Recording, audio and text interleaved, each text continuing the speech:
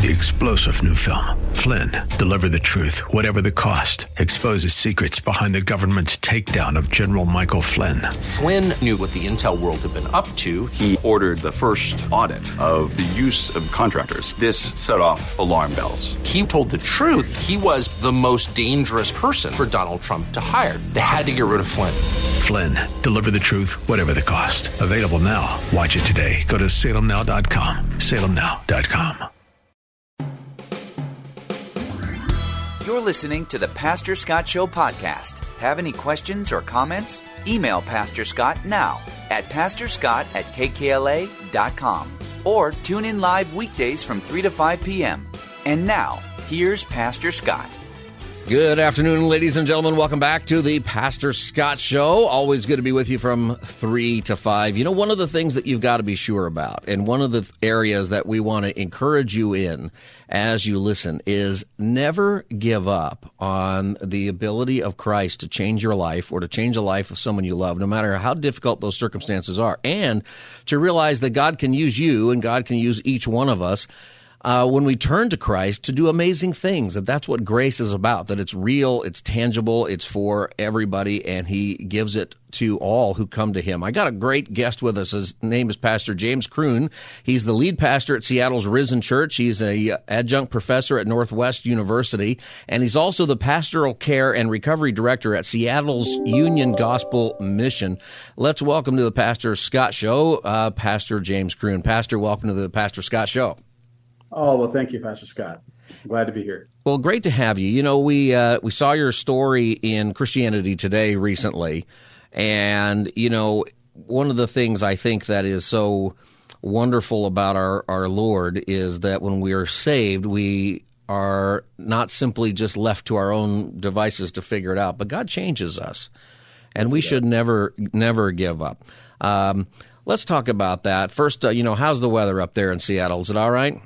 Oh, it's doing great. We've right now been in the 80s here for the last few days, and the days coming ahead. Yeah, I'm asking because we got 7 inches more rain than you did this year, so we're confused here in L.A. All right, so let's sides there. So. Let's talk about what the Lord has done in your life. Where did you grow up? Did you grow up in Seattle? Yeah, actually, yes, I did grow up here. I was born in Nebraska, but I don't know much about it. My family had went down. My father was going to change jobs there, but I was born there, and before I was 1, I was back here in Seattle. So Seattle is my home base. And so you ended up in Seattle. What was it like growing up for you? Growing up was it was good, except for you you have your time. You always have your troubled times of just growing up. Yeah. My dad wasn't in my life at the time, so it was my mom and my sister and I. So. So just your typical growing up and just trying to kind of deal with the day-to-day obstacles of, not having that fatherly figure there to kind of guide you through some things and being resorted to listening to peers and other friends. So yeah. And, when you listen to your other peers and other friends, did you get good advice or were you pulled in other directions? Well, just like in the beginning, it seemed like it might have been a good advice, but it wasn't.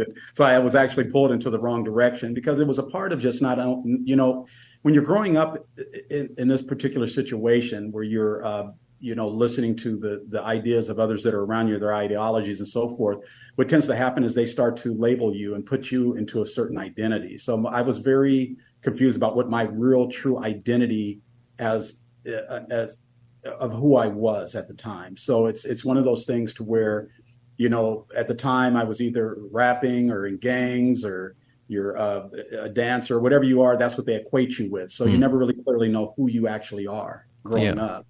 So as you were growing up, the identity question I think is huge for people. We're looking for that in so many different ways. I think that's behind a lot of the troubles we have. And it's because we long for an identity. We would say now in Christ. But we find our identity elsewhere. Was that, what road did that end up taking you down?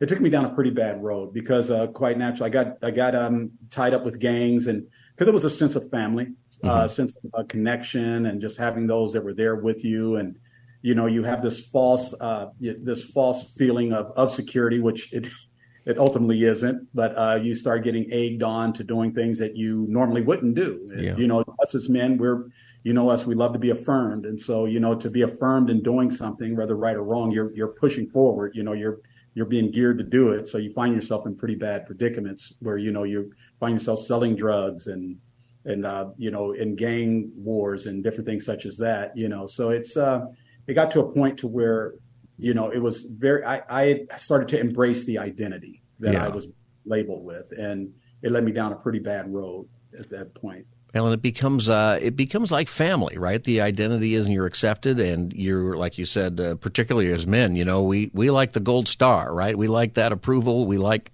exactly, and that's what you're always searching for. You're searching for that family. You want to be accepted. Everybody wants to be loved. They want to feel like they're a part of something. And when something comes along that you remotely are attracted to just by seeing all the glitz and the glamour or the material things that surround it, you find yourself to start pulling into that. And next thing you know, you're in a situation to where it could be very devastating in your life. Yeah. In your situation, you talk about being involved in gangs, and when you read your story, Pastor, there's guns and there's violence and people getting shot and there's drugs and there's kind of the whole thing, which, I wonder sometimes if we don't understand, if many listeners totally identify because they're living that out or their family members are. Some people, I think, want to turn their head away and say that's a rarity or that doesn't happen with very many people, but it happens a lot in our cities, doesn't it? It does. It happens a lot. And especially within the culture that I'm in, being a Black American, when you grow up in a certain type of environment, you don't really see much value in who you are. If that value, so what happens is if you don't find value in yourself, it's very hard to find it in someone else that's like you or looks like you.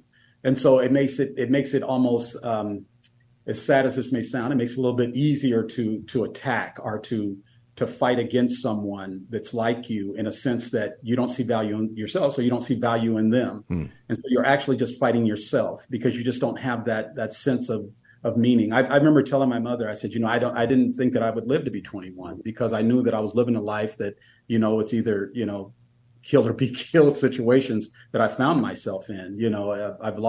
Came close to losing my life at one moment, and it didn't stop. It didn't stop me wanting to still pursue this false idea of what I thought was life, I should say. Yeah. I think a lot of people listening do relate to that and hear that. And if you're just not sure, we all do those kinds of things in different places, different ways. Yes. Your experience ultimately got you arrested and charged with some things. What were those things, and what happened after that? Oh, it was reckless endangerment, possession of firearms, and I went through this, and it's amazing how this all came about. When I was charged with this, it was a long process, which means it left me. I was out for a while before I had to turn myself in, and I always had a sister that was always egging me about church. Hey, going to church, and I always had a God conscience. I grew up going to church, but I had a really skewed view or distorted view of who God was. And I look at everything as far as deeds. Well, as long as I'm doing the things that I think that God would want, not the things that I clearly knew, but I had a very skewed view of understanding what that looks like. So that measure of God was in me. But my sister kept pushing me towards that. And I found myself going to church and find myself giving myself to the Lord, which was a blessing at that time. And unlike most people that do it just for a reason or to try to get out of trouble, mine was really something that was really solidified in my heart. And I knew the change when it happened. I knew that change it came. But I still went through the process of jail and so forth. So you went through that process. And at the same time, you also started getting a theological education. Yes, I did. Somebody invited you to do that. Yeah, the pastor, he was actually a professor at A.L. Hardy Academy of Theology. And he had talked to me about it, and like most people that I know that are pastors, and that I knock the idea that many of them have come from families where the father and grandfather were pastors. I didn't have that, so it really pushed me. I think it worked to my advantage to really want to know who God is on my own. So I found myself reading books, going to half-price bookstores, and then I eventually went into school, and I delved right into it, and I didn't look back from there, and just kept wanting to know more and more about who God was. And I think that's and the more I learned, the more I studied, the more my faith started to increase in knowing who he is. So You're listening to the Pastor Scott Show. My guest is Pastor James Croone. He's the lead pastor of Seattle's Risen Church, and we're talking about his story and also what he is doing now at the Seattle's Union Gospel Mission. So you got saved, and God changed your life. We were talking about identity. How did you begin to sense your identity was now in Christ and not in yourself or in another way? Oh, that's a good question. It's almost, when I think about it, it's almost very similar to when Christ had asked the disciples, who do people think that I am? And when he asked, of course, they gave them different people, Elijah, some say you are John the Baptist who came back, and all these different things. But when Peter told him exactly who he was, he knew that he only had to know who he was because the Father had given him that knowledge of that. The powerful thing is, after that, is that he told him who he was. And it was amazing when I heard that story, because that's almost very similar to how I knew who God was. In order for me to get to know my identity, to know who I was, I had to know who he was. And the minute that I knew who he was, it's almost as if he told me, now this is who you are. And he actually gave me my identity. And so from that point on, my identity had totally changed, and I was comfortable with who I am. Whereas before, I was never comfortable with who I am, because I was whatever identity anyone saw me at that time, and I embraced that, and that's who I was. But that was probably my turning point. After reading that scripture and already knowing that I was already feeling much different than I've always felt, and knowing that now that I'm walking in a different path, I felt God giving me that identity, that I am his, so that's kind of how that came about. Did you feel, how would you explain your understanding and how you felt about grace and forgiveness and hope for a different life? You thought you might be dead by 21, and now you have hope for something God's calling you to do. Good question. One way that I knew is that I found myself at a place to where I really felt God impressing upon my heart to make good on all the things that I've done that was wrong. The women that I was involved with back in that time, I've made a point to meet everyone and to express asking them to forgive me. Now, everything's consensual. We were together, but I knew that I wasn't the man that I should have been, and I went and I made right by them. Any wrongs or different things that I've done throughout my life, I really felt like it was something that I had to change. And I remember sometimes I would drive and tears would just come to my eyes, thinking of some of the things that I did in the past, and hoping that there were some that I could meet that I may be offended, that I could reach out to. And I still do today, hoping that God will bring them in my path. But what I've come to find out is that through that, what it did is it gave me a different way of understanding how God works through those that are called to be his, and knowing that I was starting to interact. I was starting to walk in a way of forgiveness, but it took a long time, Pastor Scott, for me to forgive myself, even through this process. Yeah. Because that was the main thing, that I was still having a problem trying to forgive all the things that I did. And I think that's why I would always have these tears whelming up in me. And when we speak about me working here now as a director here at the Men's Recovery Program, I remember God impressing upon my part to repair the damage. And I kept trying to figure that out, because I'm thinking, okay, repairing the damage. And what I've come to find out is all of the damage, whether it was by me or by way of any actions that I've done, that was something I had to repair. So now I find myself working amongst men that are homeless, men that are dealing with chronic addictions and all of these different things. And it's such a blessing to be in this area of ministry and working in the capacity of something. I'm on the other side of where I was before. And so God has really impressed upon me a lot. I mean, the knowledge of his word and working with him, going to school, eventually becoming an adjunct professor through the Northwest University. And so it's been a blessing. I don't know what more I can express. It breaks me up just thinking about where he has brought me from. He's done so much in my life at this point. It's a blessing for all of us to hear it, because we know that, we read there's new life in Christ and you see things, but then we meet you. And we meet people like you and who are doing great things. Can I ask you about your sister? Your sister stayed with you and was praying for you throughout this time. What was that like? Yeah. It was great. She actually gave me my first Bible, too. It was a Thompson Chain Bible. I remember the Bible she gave me. But she kept pressing upon me to go. And I said, okay, I'll go. And And I'm sitting there, I'm listening to the word of God. All of a sudden, I just felt this come over me. I just went up when the invitation came. I walked up in tears, and I accepted the Lord. And I knew that it wasn't just a passing thing, because I really felt different. You know, what's amazing, and I got to tell you this story. I had a really super nice vehicle. I had all this music in it, the typical, what you have when you're out there on the streets, just to have this persona. Yeah. A lot of people thought I was crazy for this. I mean, it was a beautiful car. And I really felt that God wanted me to get rid of everything that I had if I was going to follow him. I didn't want anything to remind me of my past. And I remember going to a car lot. I just got up, went to a car lot. The people that there thought I was crazy, because I traded it over for a Dodge Caravan, just a regular Caravan, nothing in it, just nothing special. And they were wondering, now, is this your car? Are you sure that you want to do this? I said, this is my car. I had the title and everything. And I drove away from there, Pastor Scott, feeling very good about it. I had no regrets. Yeah. Went home, cleaned out my house, got rid of everything, pornography, alcohol, all these different things, and just dumped it all. And from that point on, I just said, you know what, this is my life. My life has changed. And I had to do that by getting rid of the things that was the old me. So it's a beautiful thing. And I wanted to ask about your sister, because I want to encourage people to not give up. If there's somebody in your life that you're praying for, you're worried for, don't give up on them. Don't think that Jesus is going to give up on them. Yeah. She was praying, and I had a stepmother that was always praying for me. You're talking about tears. She had crocodile tears when I told her that I had given my life to the Lord. She said, you know how long I've been praying for you, and my sister, she was elated about it. And, and so she helped me through that process of just making sure that I stayed on that path. And it was tough. I'm not going to sit here and tell you, oh yeah, this is great halo and everything great from that point on. But there were many times on the weekend I would sit there and cry. And I had a pastor who's passed away, Pastor James Wardlow. I remember calling him at 12 o'clock at night on a Friday in tears. I said, I don't know if I can do this, because I'm so used to, these are the nights that I'm out and I'm just doing what I'm doing, hanging with my friends. And now I'm living alone. And I remember him coming out to me and to my house, and he stayed way over in Bellevue, which is a little ways from Seattle. And he took me out to Denny's, and he sat there with me and talked that night. And that changed my life from that point on. And he said, I want you to start going with me and my family when we go do things, like going to plays and doing different things. And that helped me. It helped me that he walked alongside me. He was being very incarnational in that point in my life where I really needed, because I got to it.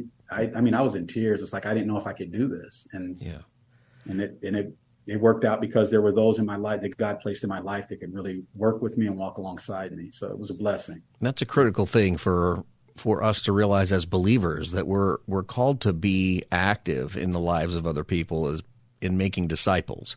Exactly. And to walk alongside with them, even if we don't know everything that's going on, we can walk with people. Yes, sir. Yeah, absolutely. And you're doing that now. You are the director of pastoral care and recovery at Seattle's Union Gospel Mission, very similar to LA's Union Gospel Mission and San Diego's Rescue Mission. Tell us about that. Oh, it's just been a blessing here. Our program's a 1-year program. So we have guys that come in here that are voluntarily, they go through phases. 3 months, 6 months, and then there's a 3-month phase, different phases. And as they go through the program, they're required to go to church. They're required to go to 3 meetings outside of the recovery. And they also have to go through a process called the Genesis process, where we're working with them on learning about their addiction and knowing that it's just a symptom of a cause, and knowing if there's something traumatic that's happening that moves them into the place of self-medication. And they graduate. After they graduate, we help them get jobs, housing, and eventually they go on and they live they live great lives after that. In fact, our success rate is pretty high here. Mm-hmm. And I think we have that year to walk alongside them. And we don't have case managers. We have recovery program chaplains. These are men who are either pastors or used to be pastors, or they are elders of churches that are actually the ones that are working with them. So they're actually giving them it's everything here we do is is Christ centered. So they really, there's a level of care here that is very genuine. And the guests that come here that are a part of the program, they see it and do very well because of it. So, yeah. And you talk about the success rate, and that's so important. In LA, San Diego, homelessness is a huge issue. It's getting worse. It's not getting better. Same here in Seattle. Yeah, and same. Yeah. but that there is success, and there's success with Christ, success with recovery, success in working with people, I think, to remind them of their humanity, that they are loved. Yep. And I want to thank you for doing that. How would you, and when you think about what you're doing now, and as a pastor, of course, and Christians, we often say, what would it look like if we did something to help people? What advice would you give people to get up and actually go serve in a mission like where you work, or maybe just to take somebody to Denny's who they know is struggling? What would be a great incentive for them? Yeah. And, in the scripture, we're called to serve. We're not, being at church or being a believer is just not being a spectator sport. We know that we're called to serve. And in whatever capacity. I mean, the mission here is actually funded by donors, by believers who are able to donate money to this. We don't take any government money, all donors. And it's a blessing, because even if you are not able, or if you do not want to, if you're not at a place or have the bandwidth to even volunteer, but to even help, even financially in that sense too. But we have got people that come here all the time that are working, helping the guys here as being mentors. We always encourage people to, hey, come be a mentor to some of the guys, and they have sponsors and different ones. I would advise anyone to, because many times we can just walk by and we can see all these things happening in our cities, and we think, oh boy, when is somebody going to do something about it? But You know what? We can do something too. We can make some kind of effort. There is an effort that can be done by each and every one of us, and I think God calls us to do that. I mean, I wouldn't have anybody do anything dangerous, like to go and just reach out to somebody that you don't, and put yourself in a situation that would put you in a bad spot. But if not, then connect with an organization that's already doing it and be a part of that. That's the best way to do it, I would say, rather than just going out and just doing something, because I hate for anybody to do anything haphazardly and put themselves in harm's way. But yeah, I would encourage everyone, whether it's the mission or any other organization within the community, to should try to make that happen and go out and serve. Yeah, go out and do it. Well, that's great advice, Pastor. Pastor James Croone is my guest, and can I pray for you before we're done today? Please, yes. Let's pray. God, I thank you for James and what you've done in his life and the story. I thank you for his sister and his stepmom and others who prayed for him, and for all the ways that you reached him, and for what you're doing in his life now. We pray, Lord, for his church. They have a new location. That I pray, Lord, that you bless the ministry, that it reaches people for Christ all over the Seattle area. We pray for the Seattle Union Gospel Mission and his work there in pastoral care and recovery. It's so critical. It always is, but right now, give him the strength that he needs, give him the volunteers that he needs. We pray for the funding of all of that as well. We know that's important. And we pray for the church in his area and the church everywhere who's listening, that we would recognize that, number one, we should never give up. That God can use us whenever we turn our life to him, and there is an effort that we can make to impact the lives of other people that you've put around us in our lives, or just around us in our cities. I thank you for James and what you've done in his life. In Jesus' name, amen. Amen. Bless you, Pastor Scott. Hey, Pastor James Croone, thank you for being with me today. And people can learn more about you by going to your church website, risenchurch.org. Yes. All right. Pastor, thanks for joining me on the Pastor Scott Show. Thank you, Pastor Scott. All right. And this is the Pastor Scott Show. We'll be back in just a moment. Stay tuned. Don't stay away. You're listening to the Pastor Scott Show podcast. Have any questions or comments? Email Pastor Scott now at pastorscott@kkla.com, or tune in live weekdays from 3 to 5 p.m. Now, back to the show. Have you ever had a situation in your life with somebody that you were praying for, and you prayed for a long time, and they finally came to the Lord and God changed their life? That's the story that we just heard from Pastor James Croone. I think it's a great story. And I think we should be encouraged, because there's a lot of stories like that. I know there's a lot of you who are suffering because you're praying for your kids, or maybe you're praying for your parents or grandparents or somebody else to come to Christ. And maybe they're just people who don't believe in Jesus, but they're living a decent life as far as those things go. But I know that there's a lot who you're worried about, a lot of people who you're worried about, who are living a life that is dangerous, living a life where you're concerned that they're not going to be living their life pretty soon. That's normal, or maybe that's you. Something I think is completely wonderful about our faith is that we see people completely transformed. And not just transformed so that they get done with addictions or other things, but so that they are then used by God and they have a tremendous life.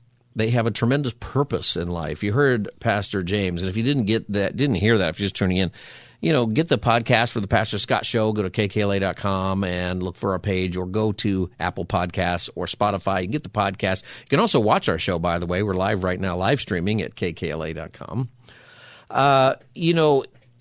Listen to that story, and when you read about his story, he talks about his time with gangs and other things he was dealing with, and there's an identity issue that we talked about. And a lot of us, we struggle with identity. A big part, I think, of what's happening in the gender conversation, the conversations about that get really controversial in our world today, it's about identity, and it's about a threat to an identity that we build about ourselves that is not real, that we want it to be real. And then we come up with things like, and it doesn't have to be gender issues. There's all of us have an identity, right? Sometimes our identity is our job. I know a lot of people who, when they quit their job or they get fired, or we saw this a lot with the COVID, there are lots of people whose careers ended, that industry no longer exists. Maybe some of you have suffered from that. Sometimes people go through an identity crisis because you didn't really realize it while you were living it, but at some point you realize, my identity was wrapped up in my job or my relationship with somebody, or, whatever it was, my education or my finances were giving me. And all of that is something I think human beings want. We want to identify as something important. We want to feel like we matter. Well, the truth is you do matter. You do matter to the Creator. You do matter to the one who loves you. You do matter to Jesus Christ.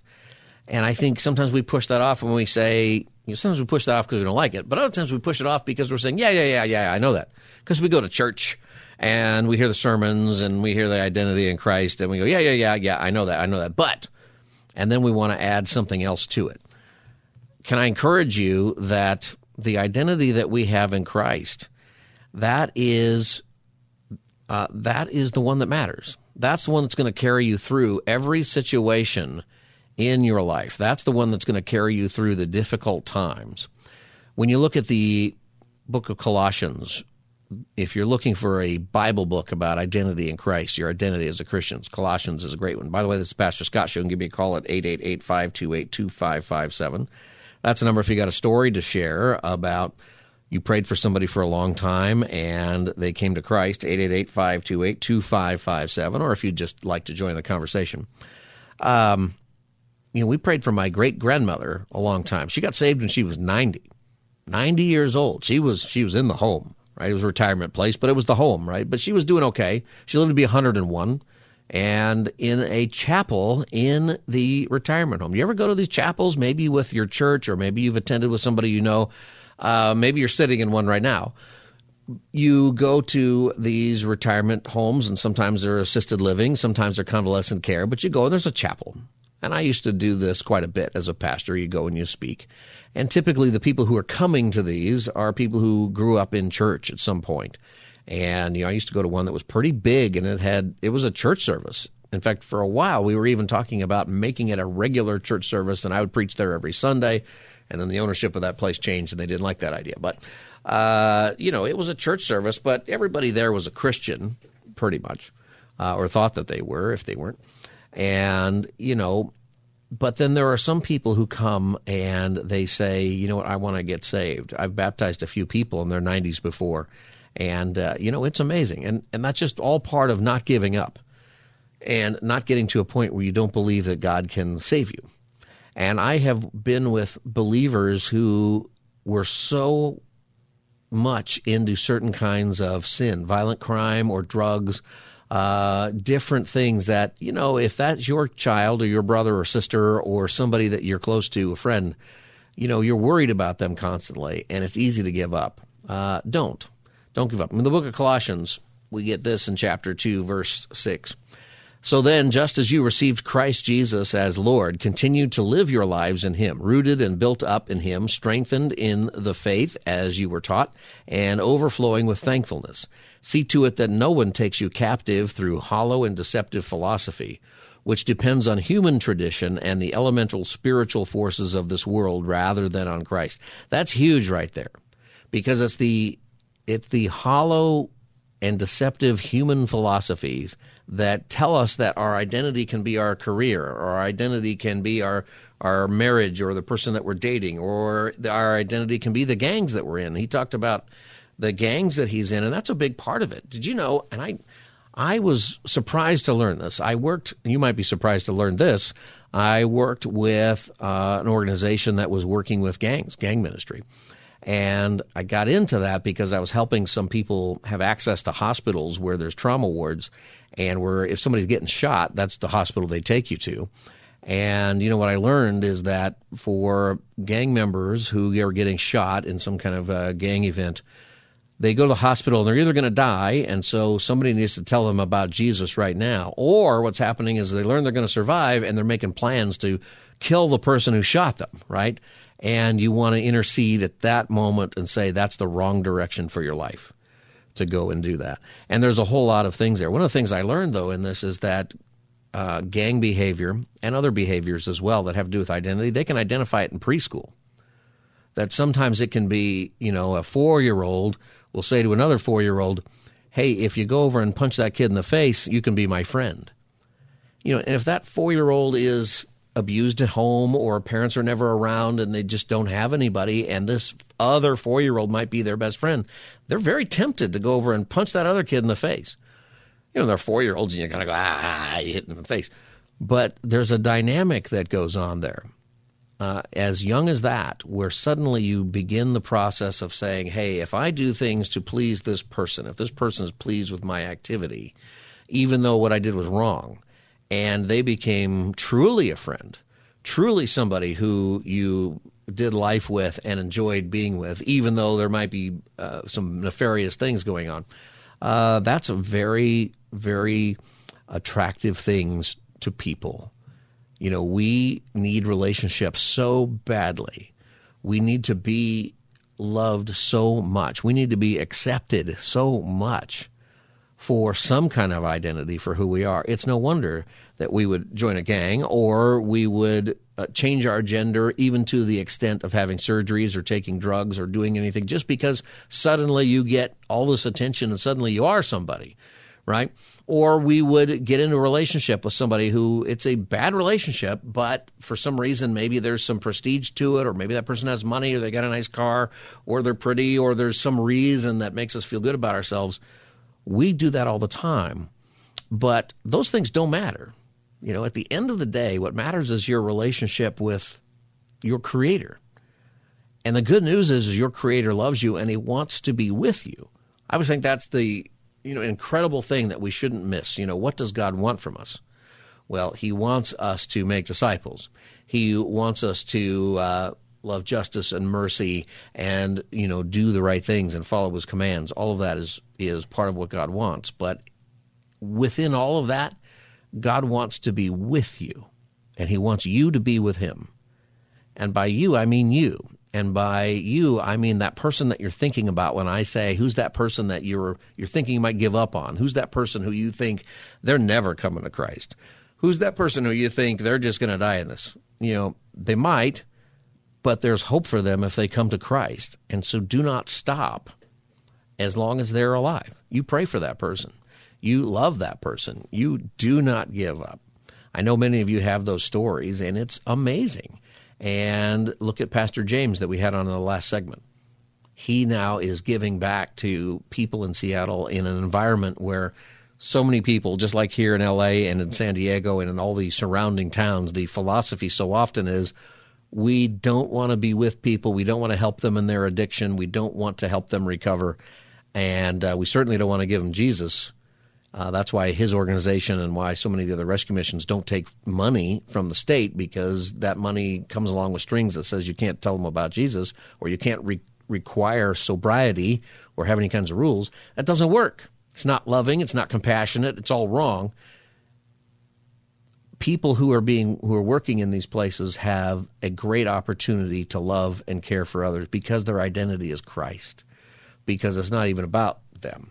You've got that chance. We can talk about that more in a minute. I got to take a break. This is the Pastor Scott Show. The number is 888-528-2557, 888-528-2557. We'll be back as the Thursday edition continues. Stay tuned. You're listening to the Pastor Scott Show podcast. Have any questions or comments? Email Pastor Scott now at pastorscott@kkla.com or tune in live weekdays from 3 to 5 p.m. Now, back to the show. Welcome, everybody, back to the Pastor Scott Show. Last segment. What do you do to keep engaged with your faith? How do you make sure that you're not just a spectator going to church on Sunday or watching it on the internet or on your smart TV or your phone on the weekend, or maybe just skipping it once in a while until you find out you hardly ever go to church? You ever get in that habit? I know sometimes we do. A lot of people are doing that. The consultants will tell you, at least one consultant that I worked with once for a church, they considered average regular church attendance. What would you say? What would you say regular church attendance? If you were going to do a survey of people who go to church, you obviously want a survey that's different from people who just go on Christmas and Easter versus people who go, on holidays in general. Maybe you go on Mother's Day also, and maybe there's a couple other days. What would you say is considered regular church attendance? What would you think? The number here is 888-528-2557, 888-528-2557. This consultant said once every 6 weeks, 8 times a year. I suppose that includes Christmas and Easter. I can't remember if he didn't count those. I would probably just not count those. But once 8 times a year, 8 times a year going to church. And that's regular attendance for most Christians. I would say that if that's where you are, you're probably not too rooted in your faith. Of course, it depends on the reason. Maybe you work Sundays, right? Maybe you have a job or a situation or you're homebound. There are reasons, right, that are different. But if you don't have any reason and it's just you get up on Sunday and you're like, we should go to church today. And then it's a nice day and you say, or we can go to the beach today. And you go to the beach or you do whatever. My family today is at Magic Mountain. That's where they are. And it's 95 degrees and crowded. Nice and cool here in the studio. And they're having a good time. But sometimes people do that on Sundays instead of church or whatever. How committed are you? How do you make sure that you're rooted and built up in Christ? That's what the Scriptures tell us that we should do for our identity in Christ. Colossians chapter 2, so then just as you received Christ Jesus as Lord, continue to live your lives in Him, rooted and built up in Him, strengthened in the faith as you were taught, and overflowing with thankfulness. How do you do that? 888-528-2557. Have you thought about how you do that? A person who used to go to my church, one of his big things, which I think was impactful, is he would really ask people, what is God doing in your life right now? And I can ask you that question. What's God doing in your life right now? And if you don't know, if you haven't thought about it, then the next question is, well, where are you at? Are you rooted in your faith in Christ? If you don't know the answer, because the answer can be, well, God's doing these things. I'm praying more. I'm being used by God more. I'm repenting of sins. Or the answer might be to be real honest and say, you know what, I'm not growing right now in my faith. But there's an interesting thing about that admission is that when you're straightforward about it, probably God is working on you. Like in a way, when you're very honest about where you are and you're struggling, you're backsliding or whatever the word is you might want to use for that, when we're honest about it, there's still something, I think, going on, hopefully spiritually, to turn you around. But if the answer is, I don't know, I've never really thought about it. How am I doing in my faith? Well, I've been a Christian all my life. I go to church. I give money pretty regularly. Well, what's regularly? Well, once every 6 weeks. That's not regular. It's, in my opinion, maybe you think it is. Maybe you think we just need to check in with our congregation once in a while, but I don't think so. I think you need to be there every week, and you can miss weeks for different things. There's obviously reasons why that happens. There might be some really good reasons, but we need to be part of a fellowship, and I think you need that for a lot of reasons, not just because it's it's commanded, I think it's a command when we're told in Hebrews to do not give up on meeting together. That doesn't say every week, but I think it means more than every 6 weeks, right? Somewhere there is what it means to meet regularly, and it's got to be more than what that consultant had to say. That person's doing surveys of, church health and stuff. How do you get rooted into Christ? How do you make sure that you are? How do you grow those roots deep? What gives you spiritual energy and vitality? Identity, ultimately. Your identity in Christ. See, I think those things are things that we should focus on and be aware of those things in everything in our life, in every conversation, and especially with every relationship we have. Because I'll tell you what, if you're looking for some vitality, if you're saying, you know what, and I know a lot of you have called me with this, you're tired of church, you're tired of the routine, you're tired of the same thing every Sunday up and down and whatever. I get that. Many of you aren't tired with that at all. You're refreshed by it. Other people, you've gotten kind of frustrated. You know why I think that is for a lot of us if you're a believer? It's because we've made church religion and not this relationship of being rooted and built up in Christ. Because if you are, then you realize something. You realize that your purpose is actually to minister and make disciples to the people that God has placed in your life. It matters greatly. The people that you work with or that you go to school with, the people who are your neighbors, that, if you want some energy in your faith, if you are looking for energy and vitality in your faith and you want to feel and understand more your identity in Christ, then do something that is disciple-making that you're intentional about. Meaning you don't just do the routines of faith. You do those things in order to build yourself up for your disciple-making, right? Pray, start praying. You just start with prayer. You can start right now, right after the show. In 4 minutes, you can start praying for the people that God has placed in your life, your family, your coworkers, classmates. In the Bible, that group of people is your oikos. It's your relational world. The Greeks use that term to mean relational world, the people that you interact with on a regular basis. It's a huge, important concept. If you're a sociologist, you learn about this now, that societies are built on oikos. It's the idea that, there are certain people in your life who impact your life and you impact theirs. That is your oikos. You've got one. It's not a lot of people, 10 people maybe in that group.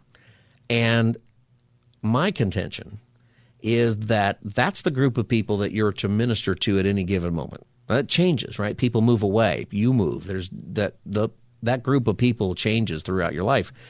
But while those people are there now, how serious are you at making sure that you're an ambassador to Christ for those people? Do you pray for them at all? And pray for their salvation if they're not saved, or pray for their growing in their faith if they are saved? Because some of those people in your life hopefully are Christians. Hopefully you have that fellowship and you're in their oikos. They're hopefully praying for you. Maybe you're in a small group Bible study or you've got something going on. But some of the people hopefully in your sphere of influence, this area where you live, hopefully they're not Christian. Hopefully you know people who aren't because you have a mission there. And if all of your friends are Christian, go out and find somebody who's not a Christian and just love them. You don't need to go out there and tell them what they're doing wrong. You go out there and befriend them. And you begin with prayer. That's something you can do right now. So make a list. You can write them down. Who are those people? It's not a prayer list of like people I need to pray for in general because they're sick or because I love them or they're my cousins or whoever. You should pray for those people. Don't misunderstand. But who are the people that you do life with that you can't help it? They sit next to you every day. They live across the hall. They are your roommate, and it's assigned by the school, and you can't do anything about it.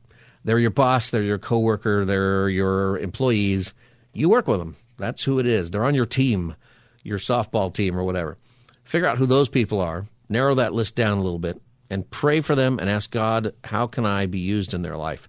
And I'll tell you what, if you do that, your faith begins to have tremendous vitality and energy because it changes. It's not about the quality of the worship service and whether or not I relate to the sermon and whether or not they're going to sing my favorite songs and whether or not I get to serve in this way or don't serve in this way.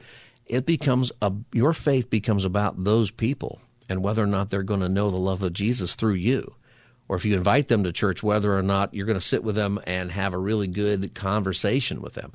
I promise you that if you do this, the Lord blesses it because this is what he wants. He wants you to be with him, and he wants those people he's placed in your life to be with him, and his plan is you. His plan for them is you being in their life.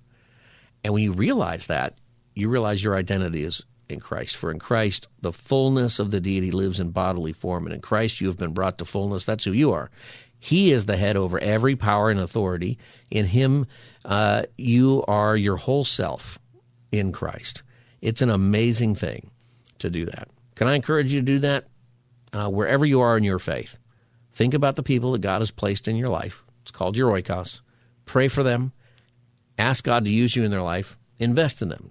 Take them out to coffee. You pay for it. You go to a movie or something with them. Go to, Sound of Freedom, or go to, a movie that's got a message in it or something interesting that you can talk about, and then go talk with them afterward. Just get to know them. Befriend people. And you'll be amazed at how God uses you. And what happens also for you is that you have a better reason to go to the Scriptures yourself. You have a better reason to go to church. Your worship gets better. All of it gets better because you're doing what God wants you to do. Let me encourage you to do that. This is the Pastor Scott Show. You can get our podcast at Apple Podcasts, Spotify, KKLA.com, wherever you get your podcasts. We're on every day from 3 to 5. God bless you. Have a great night. 3-star General Michael J. Flynn, head of the Pentagon Intelligence Agency, knew all the government's dirty secrets. He was one of the most respected generals in the military. Flynn knew what the intel world had been up to. He understood its funding. He ordered the first audit of the use of contractors. This set off alarm bells.